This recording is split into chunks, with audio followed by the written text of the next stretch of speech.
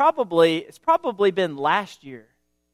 I started an on and off series on tough passages, and I don't expect you to remember that because many of us can't even remember what the sermon was about last week.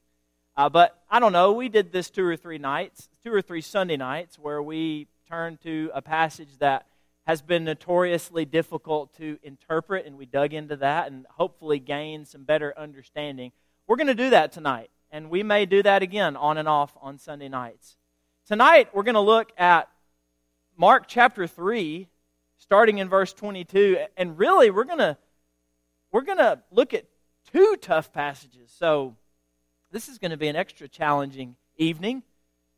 Mark chapter 3, starting at verse 22 and going to verse 30, this is the section that we're going to be digging into. And within this section, we encounter both a difficult parable and a difficult teaching. Jump with me into the text to verse 27. We'll just go straight to this very brief parable of Jesus. He says, "No one can enter a strong man's house and plunder his goods unless he first binds the strong man. Then indeed he may plunder his house." Now with many of Jesus' parables, some of them are difficult, but with many of them we can at least generally figure out what he's talking about. We can understand the objects and the figures that he uses and the general concepts that he is conveying. And certainly, the deeper that we go into Jesus' parables, the deeper our understanding of the teaching is. I once heard a parable described as, or when you're studying a parable, it's like the moment you think you have grasped the meaning, you fall through a trapdoor to a deeper level of understanding. And that is the genius and the artistry of Jesus with these parables. But for many, this parable is more mysterious than the rest. And we are left saying, what is going on here? What is this all about? Who is this strong man Jesus speaks about? And what are his goods that are referred to? And who is it that comes to plunder his house? Very mysterious parable that Jesus presents to us in Mark chapter 3. And then what we find directly on the heels of this parable is a difficult teaching. Starting at verse 28, "Truly I say to you, all sins will be forgiven the children of man, and whatever blasphemies they utter, but whoever blasphemes against the Holy Spirit never has forgiveness, but is guilty of an eternal sin." Not only is that a difficult teaching, but that's a disturbing, alarming teaching, statement by Jesus. And it's run a chill down the spine of many who have stumbled upon, encountered these very verses. And we see in the Gospel of Matthew that we have a direct parallel to this account. Matthew chapter 12, verses 22 through 32 is almost a direct parallel of the events of our passage in Mark. But we have this teaching repeated on its own in the Gospel of Luke. I just want to read Luke's account briefly. Luke chapter 12, verse 10. The Gospel writer Luke says, "And everyone who speaks a word against the Son of Man will be forgiven. But the one who blasphemes against the Holy Spirit will not be forgiven." So there's Jesus again, talking about the seriousness of this particular sin. Blasphemy against the Holy Spirit. And there have been a lot of people through the ages, a lot of Christians even, who have said, "Man, I sure hope I haven't committed that one. I sure hope that on the last day, on the day of judgment, I will not be found guilty of having committed that particular sin, the blasphemy of the Holy Spirit." So what does all this mean? 2 tough passages, a parable and a teaching. Well, as always, it is imperative that we study every verse and every passage of Scripture within its proper context. And this tonight ought to be a case study in the importance of studying Scripture in context. So we're going to rewind a bit, go back to verse 22, where this section of Scripture begins, and examine this parable and teaching in the context of what happens here in the story of the gospel. So let's start in verse 22. And the scribes, these Jewish leaders, who came down from Jerusalem, were saying, he is possessed by Beelzebul. And they were also saying, by the prince of demons, he casts out the demons. A few things that I notice here. First is that the Jewish religious leaders in Jerusalem have taken notice of the ministry of Jesus. He has come onto their radar screen, which makes what Jesus is doing all the more dangerous. They have heard about the kinds of things that he's been doing, the miracles that he's been performing in his ministry, and he's caught their attention.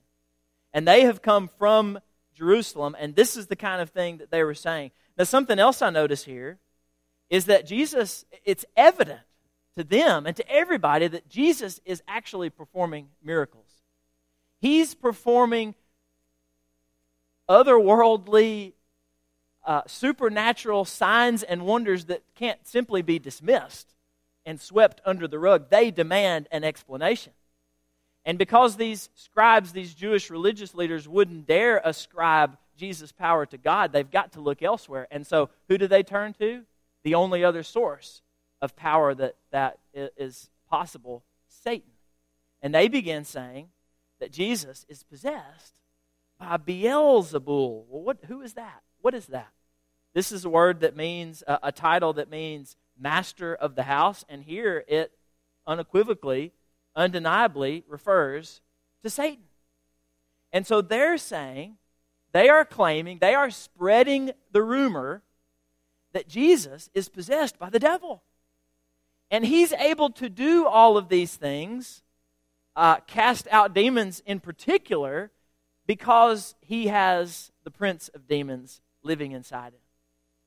And this is not the only time that they've lodged this accusation against Jesus. Check out the Gospel of Matthew. Keep your place in Mark. And look at Matthew chapter 9, starting at verse 32. As they were going away, Jesus and his apostles, behold, a demon-oppressed man who was mute was brought to him. And when the demon had been cast out, the mute man spoke. And the crowds marveled, saying, never was anything like this seen in Israel. The crowds recognize the power of Jesus, the authority with which he is performing these miracles. But the Pharisees, they want to tamp that down. They want to suppress that. And they say, he cast out demons by the prince of demons. He's possessed by the devil.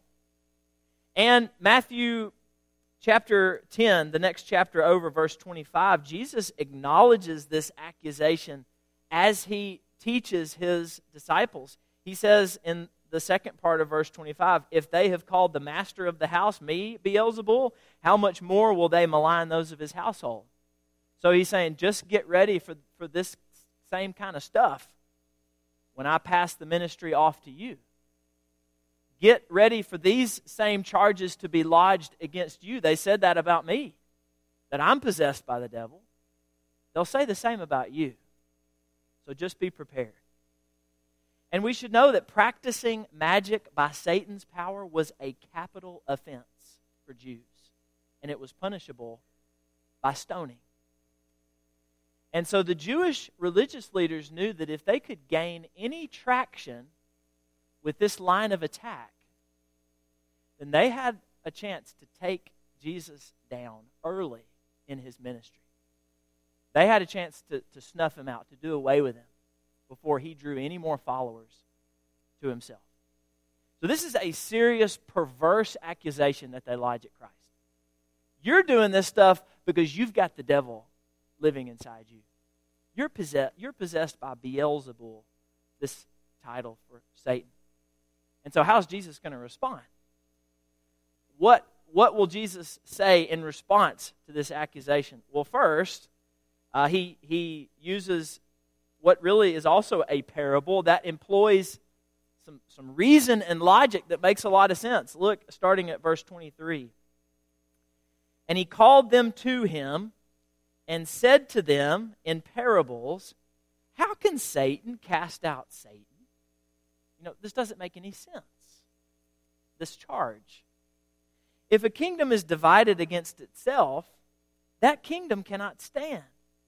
And if a house is divided against itself, that house will not be able to stand. And if Satan has risen up against himself and is divided, he cannot stand, but is coming to an end. Jesus, in effect, says here, if Satan is serious about building a strong operation in this world, and he is, make no mistake. If Satan is serious about having control over this world, and he is, make no mistake about that, why would he work against himself? That would all but ensure his collapse. Jesus says here, how can Satan cast out Satan? If the forces of evil are divided, then that creates a shaky foundation that cannot stand. These accusations make no sense because Satan wouldn't fight against Satan, and the forces of evil, the demons, wouldn't go up against other demons. And so with this parable, Jesus is showing the foolishness of this charge. He's dismantling their accusation with these reasonable, logical arguments here. How can Satan cast out Satan? This makes no sense. He's getting the people to think about it. But secondly, he responds to this perverse accusation with the parable that we read earlier that comes up in verse 27. Let's read it again. Now we are better equipped to read it and to understand it, now that we have dug into the context. Verse 27. But no one can enter a strong man's house and plunder his goods unless he first binds the strong man. Then indeed he may plunder his house. So, who is the strong man here? Well, it's clear to me in reading it that the strong man Jesus is referring to is Satan. Jesus calls Satan strong, and we should take note of that. Satan is powerful. There's no doubt about that. He's fierce as a lion, and he's cunning as a snake. Peter says, you need to be on the lookout. You need to be vigilant because your adversary, the devil, prowls about like a roaring lion seeking anyone to devour. The devil is dangerous.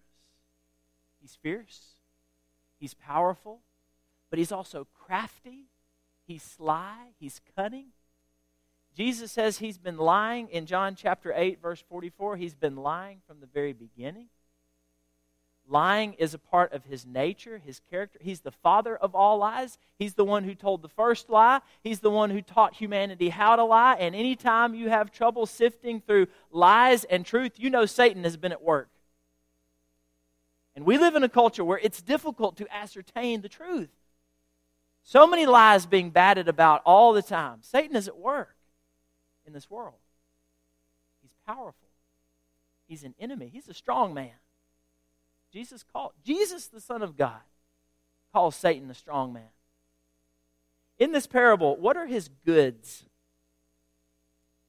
Jesus talks about his goods. Well, specifically in the context, we're talking about the demon-possessed. Jesus, as part of his ministry, has been driving demons out of people. And so he's thinking about how Satan has taken over certain people.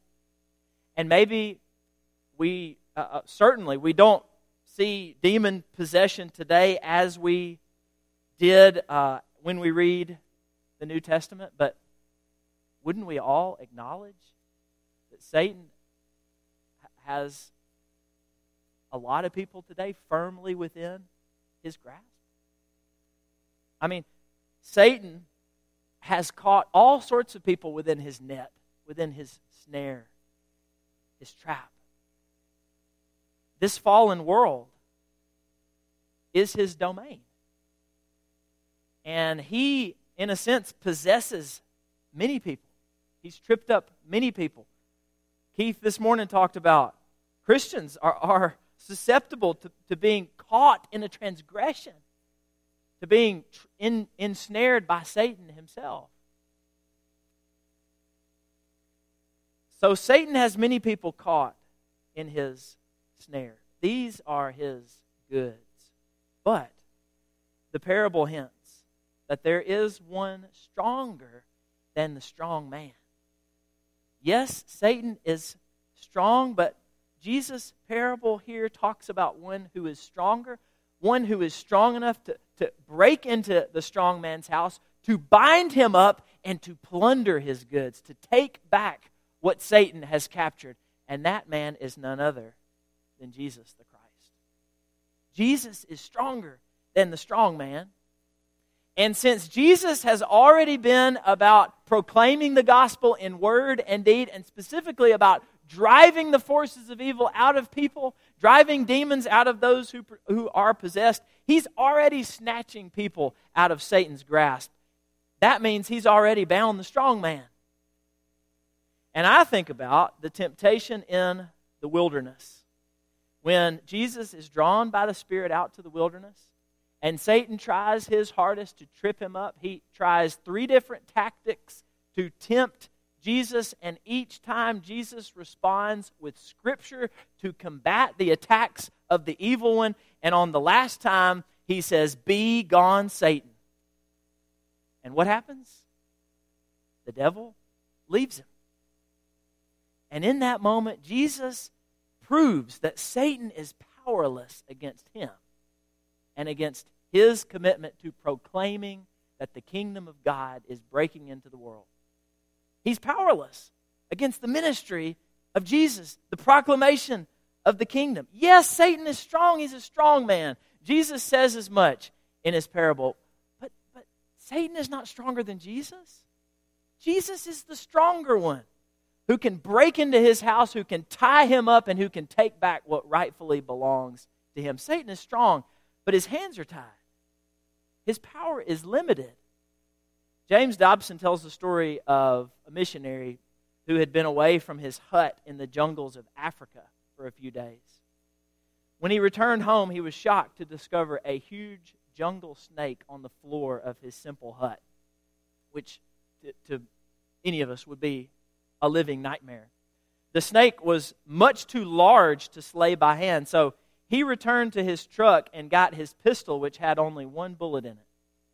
He fired at the head of the snake and mortally wounded it, yet the snake did not die instantly. Instead, it flopped and flailed around inside the hut and made a wreck of everything, knocked all kinds of furniture and stuff over before it died a few hours later. That snake is a visual representation of Satan's condition in our world today. Jesus has mortally wounded Satan. He did so at the cross. He did so at the resurrection. Satan's fate is sealed. Satan is working on borrowed time. Satan's end is destruction. That is certain. This fulfills the oldest prophecy that there is about Christ. What did God say to the serpent when he was meting out punishment back in the garden at the fall of Adam and Eve? He says, "You shall bruise his head," that's for sure. Speaking of the offspring of Eve, speaking of Jesus, the Christ, the Messiah who was to come, you shall bruise his head. That's what happens at the cross. Jesus is wounded at the cross. Satan thinks that he's victorious at the cross, but what else does God say? You shall bruise his heel. Got to get my words right here. You shall bruise his heel. You'll injure Jesus. You'll do harm to Jesus. But he shall bruise your head. He will mortally wound you. He will put a certain end to you. These are Satan's final days. And he is just like that snake. He is violently writhing and flopping and flailing around, with all the strength and the power that he has. And he's trying to trap and ensnare as many people as he can and drag them down to hell with him, trying to destroy as much as he can before Jesus returns. But make no mistake, he has been defeated. And I don't know about you, but in this brief parable that's just a verse long, I find a lot of encouragement. I can derive a lot of strength from this, especially when I think about facing temptation. When I think about being attacked by the evil one, I want to be able to remember that though the master of the house is strong, that I serve the master of the master of the house. I serve not just the master of the house, I serve the master of all, the one who has already defeated Satan. Satan might be strong, but I serve the one who can break into Satan's house, who can tie him up, and who can steal back what rightfully belongs to him. So yeah, Satan is powerful. But when you really think about it, Satan is also pathetic. And so why would I want to give anything to him? What does he have on Jesus? Nothing. Nothing. I serve the one who's already defeated him.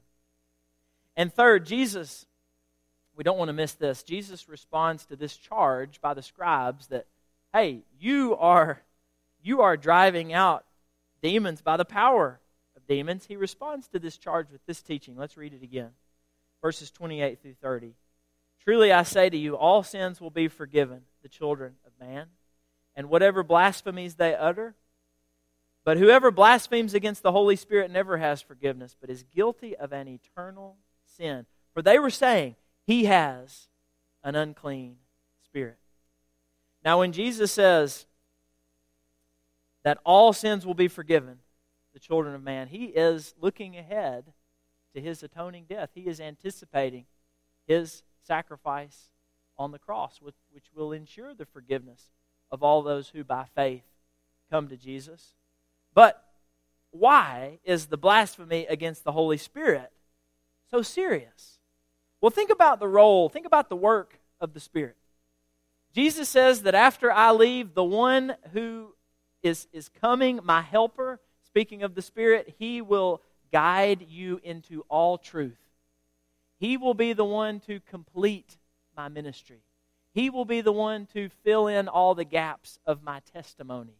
Don't miss what he has to say, and we have what he had to say preserved for us in God's holy word, in the Scriptures. Jesus says, I'm sending a helper to you. He will remind you of what I said, and he will complete what I said with additional teaching. And he is, speaking of the Holy Spirit, he is the one given to us, the believers, at baptism. Acts chapter 2, verse 38. And he's given to us at baptism as a seal for the day of redemption, as a down payment, as a guarantee that we will receive eternal life when Jesus returns. Ephesians chapter 4, verse 30. So if you have a person who persistently, who flagrantly, who decisively attributes to Satan what is accomplished only by the power of God's Spirit, then that person can never have forgiveness. You cannot be in a relationship with God without the Spirit. The Holy Spirit is the means by which we can share a relationship with God now and forevermore. But if you are saying that Jesus is not working by the power of God's Spirit, but by the power of the devil, then you are cutting yourself off from the salvation that God wants to provide. And it would be impossible for you to be saved by Jesus Christ and by the powerful working of His Spirit. And so I think that Christians, and what I mean by Christians are those who are seeking to be obedient to Christ, are those who are trying their best to walk in the light. Christians, the people I'm talking to tonight, we should not be worried about committing this sin, because we are aiming to walk by the Spirit that we have been given. Galatians chapter 3, verse 25. We believe that Jesus' work continues through us by the power of the Spirit. So let's think about this whole passage as a whole.